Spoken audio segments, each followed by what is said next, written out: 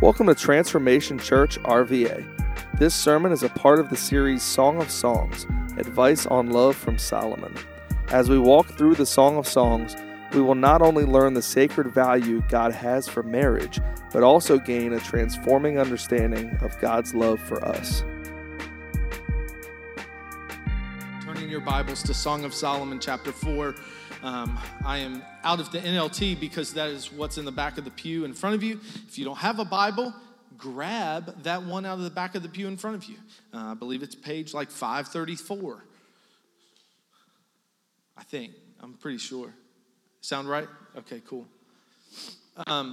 We are closing out today the Song of Solomon. The challenge being we missed a week due to weather. And so I have to preach 2 sermons today. Yeah. Don't say come on, because I will. Preaching 2 kind of revised sermons because the other 2 weeks of the sermon series were this.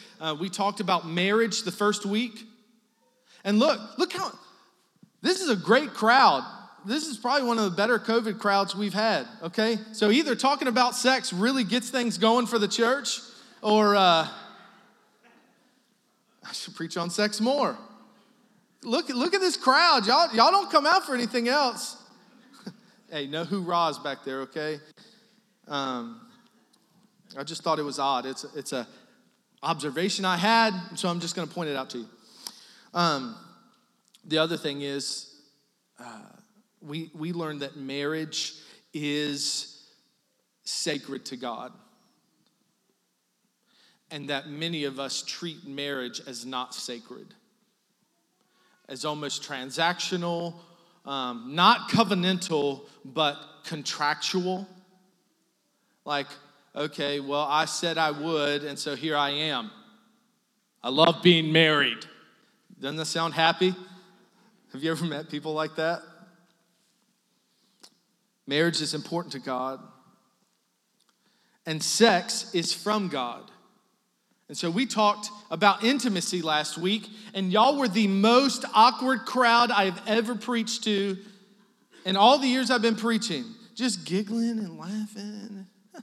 Oh my gosh. Some of you said sex for the first time in church yesterday.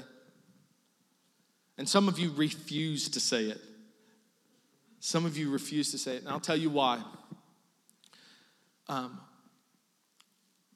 We edged into why intimacy is such a faux pas or taboo or not a great topic in church. And it is the reason that church and Christians have such a hard time with sexual sin, sexual impurity. The reason we have a problem with it is because we don't talk about it.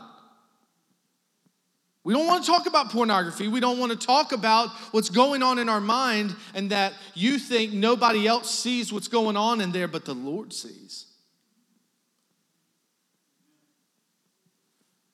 What happened when they picked David to be king? Samuel said, man may look on the exterior, but the Lord looks on the what? The heart. And so what we uncovered last week was that all through here, there was intimacy, and we talked about different types of intimacy because there's more than one. And today we're sealing the deal on this sermon series by talking about sacrifice. Everybody say sacrifice. And the gospel on display. Let's read together first. I've got 2 texts I need to kind of work through. And then the first one is chapter 4, verses 1 through 7. So let's read this together. Chapter 4, starting in verse 1. The young man says, "You are beautiful, my darling, beautiful beyond words. Your eyes are like doves behind your veil." You know what's being pictured here? It's the wedding. It's the wedding. So we had a courtship, which y'all don't know what that is. They were dating, okay? But dating with intention, that's what courtship is. It's dating with the intention to marry. The reason a lot of our singles and young adults have an issue with commitment is because you have a misunderstanding of what courtship is, and that we should be in relationship with each other with purpose. I've seen a lot of hurt in men and women from people just dating with no intention. Behind your veil. So there was a courtship, now we're at the wedding, and we'll see glimpses here. Your hair falls in waves like a flock of goats. Oh boy. Winding down the slopes of Gilead. Praise his name. Your teeth are white as sheep, recently shorn and freshly washed. I feel like I need to read this in a voice. I don't know why. I feel like I need to deepen my voice and read this. Your smile is flawless, each tooth matched with its twin. Your lips are like scarlet ribbon, your mouth is inviting. Your cheeks are like rosy pomegranates behind your veil. Your neck is as beautiful as the Tower of David, jeweled with the shields of 1,000 heroes. Your breasts are like twin fawns of a gazelle grazing among the lilies. Before the dawn breezes blow and the night shadows flee, go into verse 7 here, I will hurry to the mountains of myrrh and to the hill of frankincense. You are altogether beautiful, my darling, beautiful in every way. You think this guy's into her? I'd say so. Let's skip over to chapter 5. Skip over to chapter 5 verses, and we're going to start here in verse 10, okay?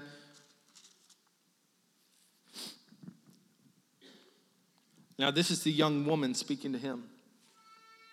My lover is dark and dazzling, better than 10,000 others. His head is finest gold. His wavy hair is black as a raven. His eyes sparkle like doves beside springs of water. They are set like jewels washed in milk.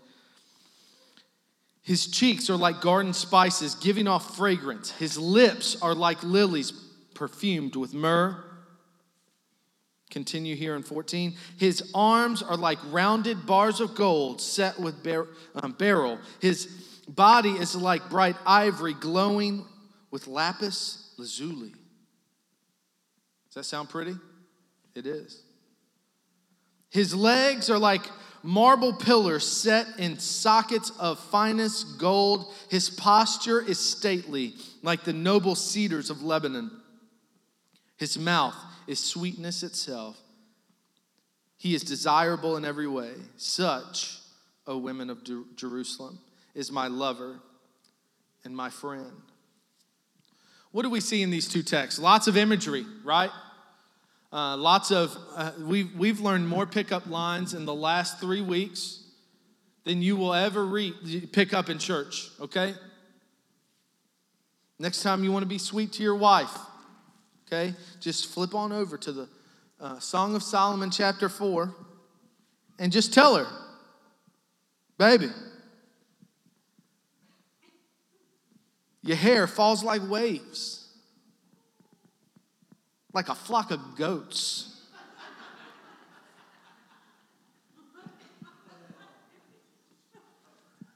That will get the love candle burning, like a flock of goats. Who is this guy, you know? He must be good looking, because if I said that, I would have never gotten married. I'd still be single. There's something we see here in this back and forth, in this relationship between the two when they're talking to each other. And do you want to know what it is? It's mutual sacrifice. Mutual sacrifice, mutual servanthood, selflessness. That is the definition of every one of these engagements they have with one another. A selflessness, a complete focus on the other person. They reveal love and desire these individuals have for each other. And in our society today, what I can tell you is oftentimes marriage becomes two people instead of one people. It becomes selfish instead of selfless. And you know why? A lot of folks, and I see this in premarital counseling, they get together and they get married because of how the other one makes them feel. And it starts this engagement with one another where it is about what they do for me. Okay? And I'll tell you that your relationships will fail if that continues to be the case. And you will find, hey, married folks, people in relationships, when your selfishness rears its head, does it breed with it intimacy and love between the two of you? No. Why? Because God designed marriage to be mutually sacrificial. Self-sacrificial. And we need to learn to serve each other. Inside and outside the bedroom. So last week we talked about intimacy and how intimacy isn't just in the bedroom, but it is in the bedroom. And then we also see intimacy outside the bedroom. We see it recreationally. We spend time together. We engage with each other intellectually.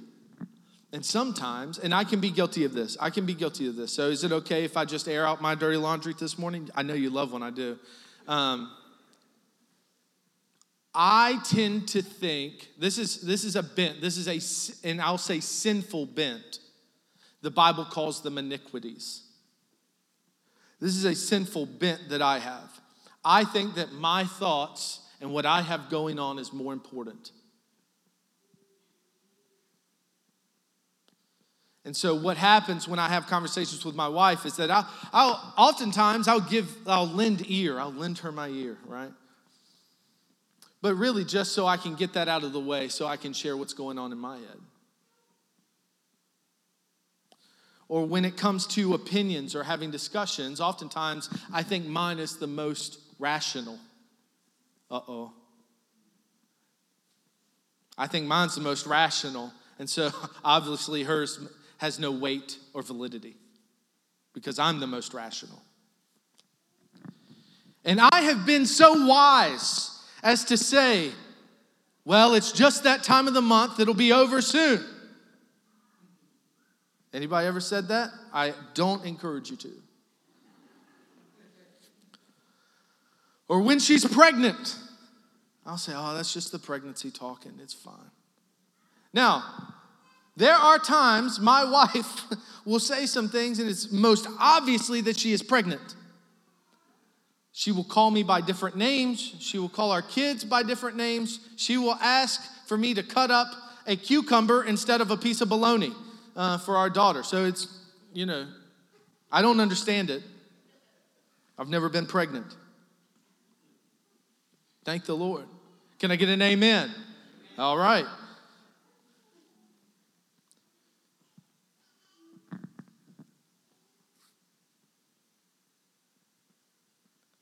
There are times on the other side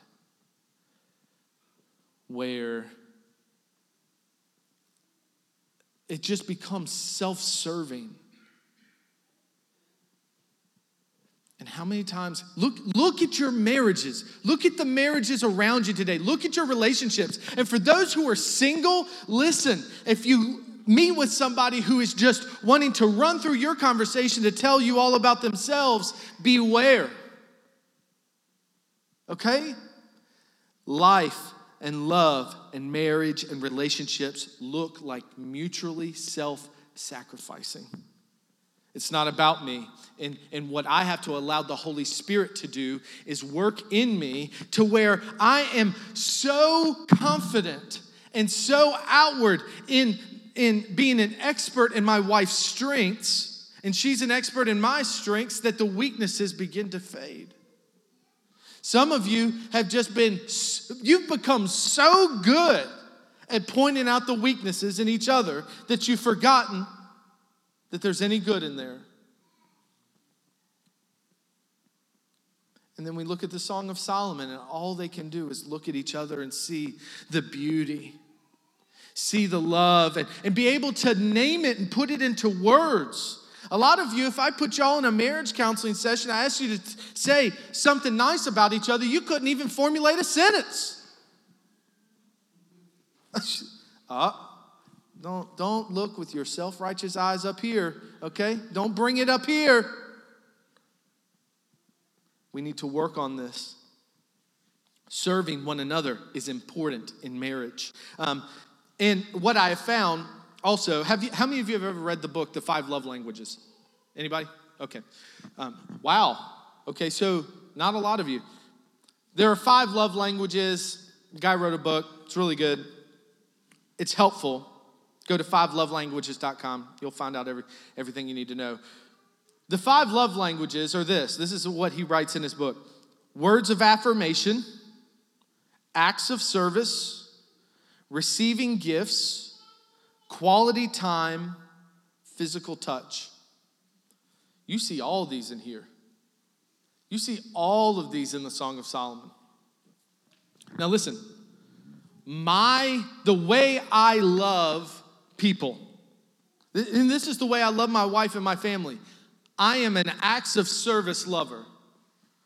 I will work, and serve and jump up. My wife asked me 17 times an hour to get up and get something. Tell me I'm not lying. Tell me I'm not lying. Come up here. No, I'm just kidding. We're about to have some Matthew 18 discipline in here. No, I'm just kidding. And I do it. And I do it gladly. Now, sometimes I'll roll my eyes because it's like number 16, 17, and I'm like, I am so tired. I've gotten you 38 bags of sour gummies at this point. Can you please let me sit? And so, okay, I'll tell you a story. Hang with me. Because let me not let you miss the goal. The goal is that you leave here today and your marriage and relationships look more godly so that God is glorified. The reason that Christians get called on their bluff so much is because we don't live lives that are exemplary of God, and it looks like that in our marriages. And so people will come over and see the way we act with one another, and it's no different than the world. And so there's no pointing to Jesus. So why would they want anything to do with the Lord? Story. My wife calls me in from the kitchen. She's sitting on the couch.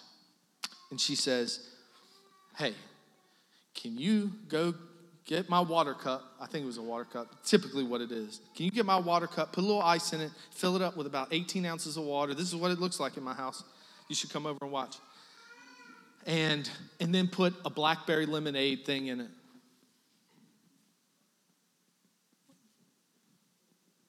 I'm an acts of service guy, so I said, yes, ma'am. I'm going to jump to it. Before I can turn all the way to go to the kitchen, my daughter looks up from her iPad and goes, hey, Daddy, can you run in there and grab me some Cheetos too?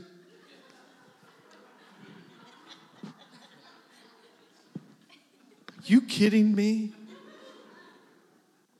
She's learning. And then she looked right back down at her iPad like there was no other option for me but to get those Cheetos. I might as well wear a butler hat around my house. That's all I'm saying. Let's move on. The way I love is different than the way my wife loves. And this is why this is important.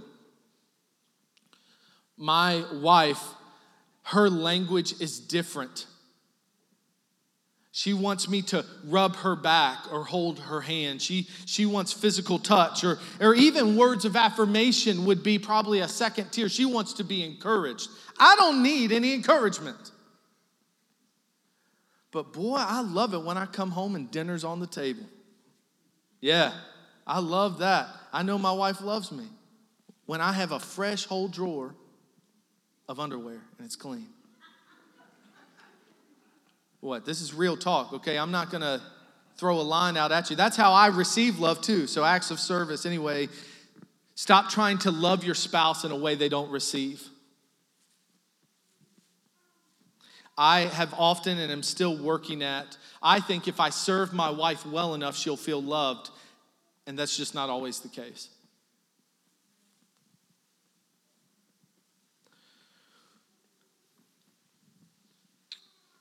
Let me give you 10 marital nevers, and then I'm going to move to the opposite side of this, okay? 10 marital nevers. I found this from a guy named Tommy Nelson. 10 marital nevers, okay?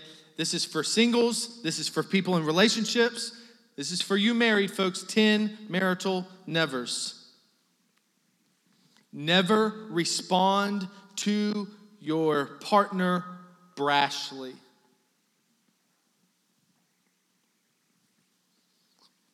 Never respond to them brashly. Never touch your partner out of temper or frustration ever.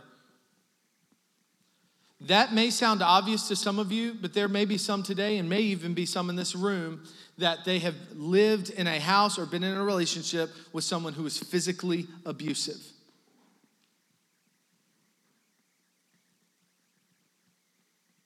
Never seek to shame your spouse in public, or in private, really, but definitely not in public. Number 4, never fight in front of your kids.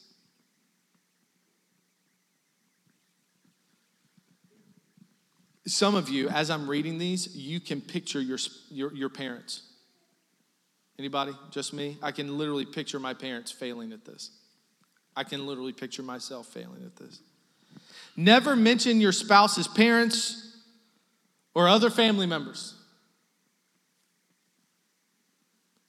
Hear me. Be easy on the in-laws. Now listen closely to this one. Never dig up the past. Try and stay on topic.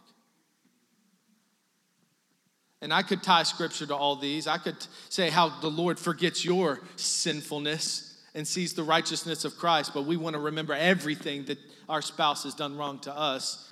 Forget about it, forgive them, and move on. Never try to win. I tell my wife often, do you want to be married? Do you want to be right? Because you can't have both. Never yell. Use derogatory comments or verbally defame your spouse. Now, there are some in this crowd that's going to sound bizarre, but there's going to be some who grew up falling to sleep to your parents yelling at each other. Okay? I've been in a student ministry. A girl brings her boyfriend from school, and I literally watch that young man in the parking lot raise his voice at that young lady. You got to pay attention to this stuff. Number 9, never withhold physical intimacy or use sex to manipulate. This can also go with other things. Kids, I've seen it. I've seen it all. Number 10, this is the most important. Never put off seeking resolution.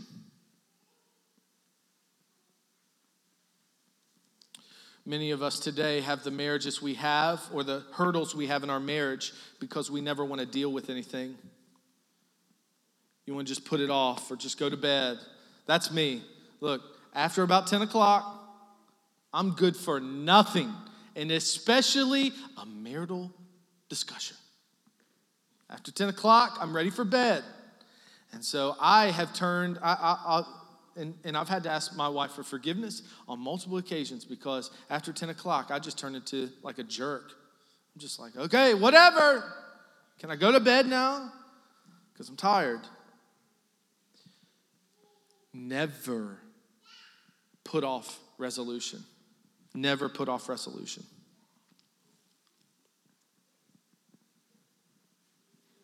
Now, 2 more scriptures, and then we're going to close. I wanted to talk about self-sacrificing and serving your spouse well first, and then this is the second half. This is what I was supposed to talk about today, and I'm going to do this quickly. Go with me to Song of Solomon, chapter 8. Song of Solomon, chapter 8. And we're going to read 6 and 7 here. 8 is the last chapter of Song of Solomon. And all throughout here, what we've seen is glimpses of their conversations and glimpses into their marriage. But I wanted to point out, we're going to be here, and then we're going to jump to Ephesians. Song of Solomon, chapter 8, 6 and 7 says, "Place me like a seal over your heart." This is the young woman talking. "Like a seal on your arm. For love is as strong as death, its jealousy as enduring as the grave. Love flashes like fire, the brightest kind of flame. Many waters cannot quench love, nor can rivers drown it. If a man tried to buy love with all his wealth, his offer would be utterly scorned." You know what this is saying here?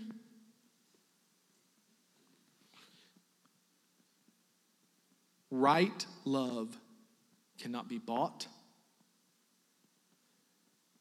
purchased, or captured. But once you have it, once you've experienced that type of love, the love that we see here in Song of Solomon, that should be prevalent in our marriages and relationships, waters can't quench it, rivers can't drown it. It cannot be put out. If I could tell you every time, turn over in your Bibles to Ephesians chapter 5. And while you're turning there, I'm going to read this quote. This is from Tim Keller. He wrote a book called The Meaning of Marriage, Facing the Complexities of Commitment with the Wisdom of God. He said this: "So what do you need to make marriage work?" Anybody asking that question? Here's what you need to know. You need to know the secret, the gospel, and how it gives you both the power and pattern for your marriage. On one hand, the experience of marriage will unveil the beauty and depths of the gospel to you. It will drive you further into reliance on it. On the other hand, a greater understanding of the gospel will help you experience deeper and deeper union with each other as the years go by. Marriage is the major vehicle, hear this, for the gospel's remaking of your heart from the inside out and your life from the ground up. The reason that marriage is so painful and yet wonderful is because it is a reflection of the gospel, which is painful and wonderful at the same time. The gospel is this: we are more sinful and flawed in ourselves than we ever dared to believe. Yet, at the very same time, we are more loved and accepted in Jesus Christ than we ever dared to hope. This is the only kind of relationship that will really transform us. I can give you lots of examples where I've screwed up. I can give you lots of examples where Kirsten screwed up. But as I look back over the last 8 years, here's what I can tell you. It is her presence in my life that has made me pursue a more godly version of myself than any other person. Any other person I've had in my life. And that's what marriage is meant to do. That's what our relationships are meant to do. If you can't look at your marriage and look at your relationship and see how they are driving you towards reliance on Christ and reliance on God, then what's the point? Because let me tell you something, happiness is fleeting. Anybody realize that yet? Anybody realize that happiness is fleeting?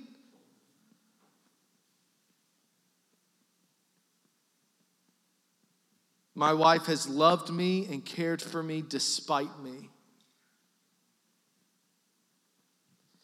And what that does is it points me to a Christ who loves me despite me. Why are we talking about Song of Solomon? Why are we talking about marriage? Why are we talking about relationships? Because God designed all this to work towards a pointing of us towards Him. Marriage is meant to be a shadow of His love and care for you. The gospel on display. Let me read you a statistic. I saw this on Barna. So let me preface this by saying, because marriage and relationships are reflectors and point people somewhere. They're either going to point people toward God or away. That is why the devil, Satan, is after the destruction of your marriage and your relationships. God is for the fulfillment of it. Satan is for the destruction. He is like a lion, right? Seeking whom he may devour. He is actively trying to destroy your relationships, especially the godly ones.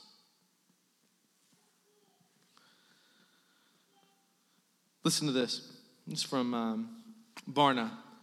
There no longer seems to be much of a stigma attached to divorce. It is now seen as an unavoidable rite of passage, the researcher indicated. Interviews with young adults suggest that they want their initial marriage to last, but are not particularly optimistic about that possibility.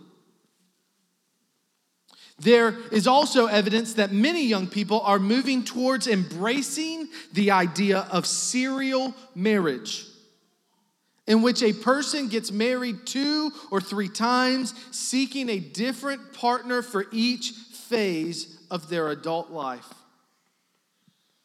That's from their new marriage and divorce statistics released. The devil's after your marriage. And you have to recognize that. I tell you what, if there's one thing in my marriage I wish I defaulted to more often, is this. I wish I defaulted more often to when things start getting really high pressure, intense, and tough. I wish I defaulted to the thought that this is the devil attacking my marriage and not my wife attacking me. I wish I had, and I pray, and I get better at it, and then I get worse at it, and get better at it, and get worse at it, and I keep trying. And I'm better today than I was. But I'll tell you, some of you think your partner is the enemy. I dare you the next time you get in a marital dispute to stop and say, neither one of us are the enemy, and the enemy would want our marriage to go down. So can we pray together? Can we seek the Lord together? Can we go after the enemy together instead of letting him have his reward in our marriage? I hope when people look at me and Kirsten's marriage, I hope that they don't say, wow, they have a great marriage. You know, Carl has a great marriage because he found the right wife. Or that Carl has a great marriage or Kirsten has a great marriage because she found the right husband. But I hope that people look at our marriage, people on the outside, people who don't know Jesus, and they say this. They have a great marriage because they chose Jesus.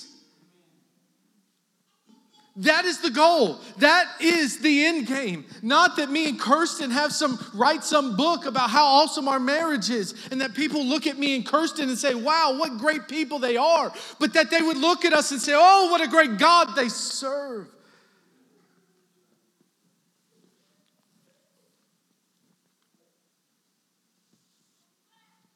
We cannot read through the Song of Solomon, and I wish we had more time to spend in the book, It's a little different than Revelation. When we talk about the apocalyptic literature of Revelation and all the imagery that was there was a lot of deep diving we could have done. Here, this isn't as deep, but it is just as meaningful. Ephesians 5, let me read this to you. Ephesians 5, and the band can come back. Look at that, 2 sermons. Look at that. Starting in verse 22, Ephesians chapter 5 says, "For wives, this means submit to your husbands as to the Lord. For a husband is the head of his wife, as Christ is the head of the church. He is the Savior of his body and the church. And the church submits to Christ." You see what's being painted here? We went right from marriage into this is the relationship Christ has with the church. Follow me. "So you wives should submit to your husbands in everything. For husbands, this means love your wives, just as Christ loved the church. He gave up his life for her to make her holy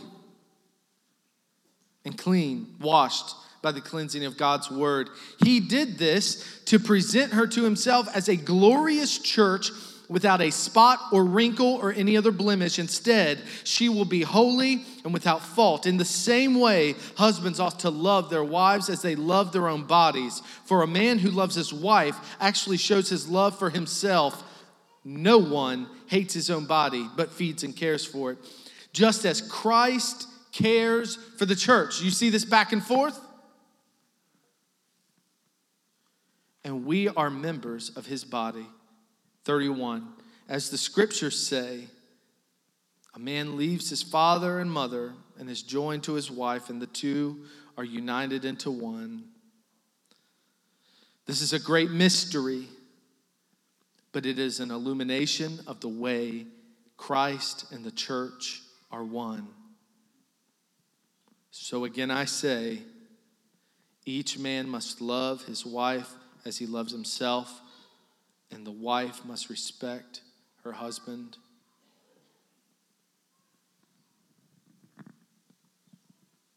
Let me read you a story as they begin to play. In 1859, the great Presbyterian preacher James Henley Thornwell had the opportunity to announce the wedding of his daughter, Nancy. In the weeks leading up to this event, the hundreds traveling would end up at a funeral and not a wedding, as she took ill from typhoid and began a rapid demise. Thornwell, overcome, came to his daughter's bedside in her waning moments and said, "Oh, my dear daughter, such tragedy." She replied, "Father, do not weep. I know my Savior."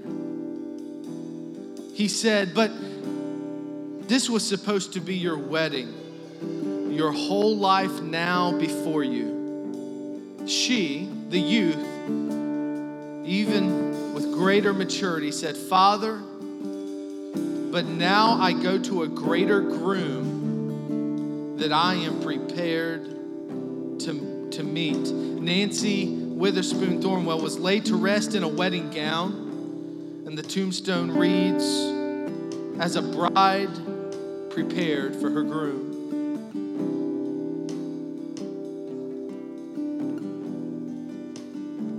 Pastor, what's your heart here behind this preaching? It's been weird.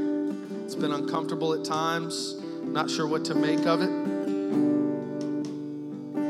And I'll just simply say this as we get ready to close. We need to take a look at our marriages. Don't think, "Oh, he's not talking to me, but I know someone who needs to hear this." Don't be that person. Don't be that person that's like, "I need to send this podcast to somebody to listen to." No, you need to listen to it. You need to hear the word of the Lord weighed on your heart for your marriage and your relationships. don't shuck this off as someone else's responsibility. This word was for you. And today, one thing that I pray, and that has been my prayer for weeks, is that we would leave this place and our marriages and relationships would be so reflective and so pointed towards God that others would come to know Him because of the way I'm married, because of the way I do relationships. That even in my failings and in my screw-ups, my wife loves me. And even in her failings and screw-ups, I love her. And all I can then point to is saying, hey, you think this is cool? You should meet Jesus. You think you should meet Jesus. Thanks for streaming this audio from Transformation Church RVA, located in Richmond, Virginia. For more information, check out our website at www.transformationrva.com.